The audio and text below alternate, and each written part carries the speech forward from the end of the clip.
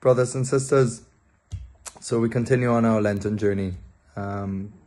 We continue with the four ends of the Mass that St. Peter Julian Eymard recommends that we meditate on to maybe be as a guide or as a discipline in times of adoration where we might be a bit distracted or we might be wandering aimlessly. At least we have something to structure our time.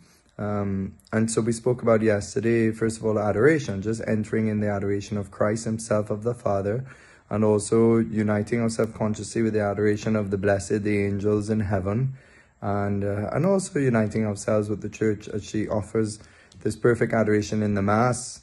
I'm sure at some point in the world, the Mass is being offered during that time of prayer, so we can unite ourselves with it, with that act of offering.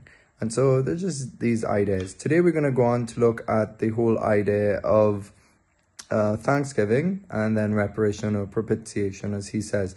So we can give times where we just go into deep thanksgiving and gratitude. Afterwards, we realize that the Eucharist means thanksgiving. And so this is because the kind of sacrifice that Christ offered, or that we offer, is in view of everything that he has first given as a gift. So our sacrifice, our response to the Father is always in thanksgiving for all that he has given. Even he provides the sacrifice, he gives us his Son. And so Christians call it thanksgiving. At the heart of the very center of our Christian faith is thanksgiving, because it's gospel, it's free gift. I mean, salvation is a free gift that is worked by God himself for us. Salvation meaning how we will get to that ultimate destination, that ultimate perfection of what we were made for, which is to see God as he truly is, to come to see him without any veil, to see him as he knows and loves himself in what we call heaven. And so thanksgiving for this great gift, which is our bread, the Lord himself, the Lord giving himself in the Eucharist to be an immense spiritual power and food for this journey, so that we would survive death and not just survive death, but survive it to be able to enjoy God forever. And so we enter into this time of prayer, just thanksgiving, and also thinking of all the things we have in our life that we have to give thanks for, that we unite to this, the prayer of Christ in the Eucharist, of himself praying in thanksgiving on our behalf. And somebody said once to me that gratitude is a sign of holiness, and I fully agree.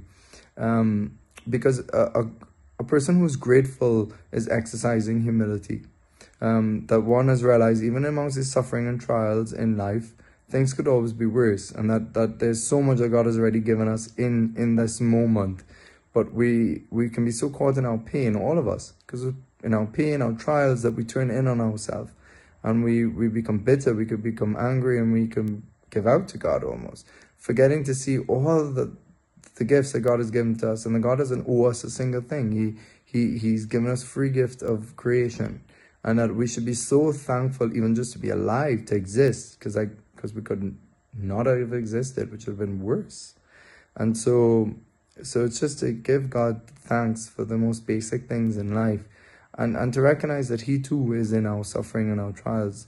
On the cross, Jesus took your suffering before you even had your suffering, in the sense that he experienced it and suffered it before you suffered it, in one sense, in the future, because he could see it and he felt it and took it into his heart. So really your suffering is Christ's suffering, and so he's not far off in some distant planet. So we have so much to be thankful for. And St. Peter Julian Eymard says, thank him in all humility of heart, like St. Elizabeth in the presence of Mary and the Word incarnate. Thank him with the vibrant ardor of St. John the Baptist when he felt the closeness of his divine master, hidden like himself in the womb of his mother. Thank him with the joy and generosity of Zacchaeus when he received the visit of Jesus in his house. Thank him with the Holy Church and the heavenly court. And so that your thanksgiving may be continual and always gain in intensity, do what is done in heaven. Consider the beauty, the goodness, ever old and new of the good of the God of the Eucharist, who for our sake is consumed and reborn without ceasing on the altar. Contemplate his sacramental state, the sacrifices he has made since its institution in the cenacle, in order to reach us. the struggle he had to sustain against his own glory, in order to lower himself to the very limit of nothingness, and to sacrifice his liberty, his body, his person itself. He did that without any condition as to time or place, and with no other protection than his love, surrendering himself to the love as well as to the hate of man. So, as we will see tomorrow, that, or maybe Monday, I might give a break tomorrow and we might do something else tomorrow. But this whole idea of that Jesus is giving such thanksgiving in the Mass, but that so many people are ungrateful to the Lord and not grateful the fact that he's left himself in this way so that he could be easily, readily available to us. And that will lead us into to think about reparation and propitiation. May the Lord bless you and have a great day. Father, Son, Holy Spirit. Amen.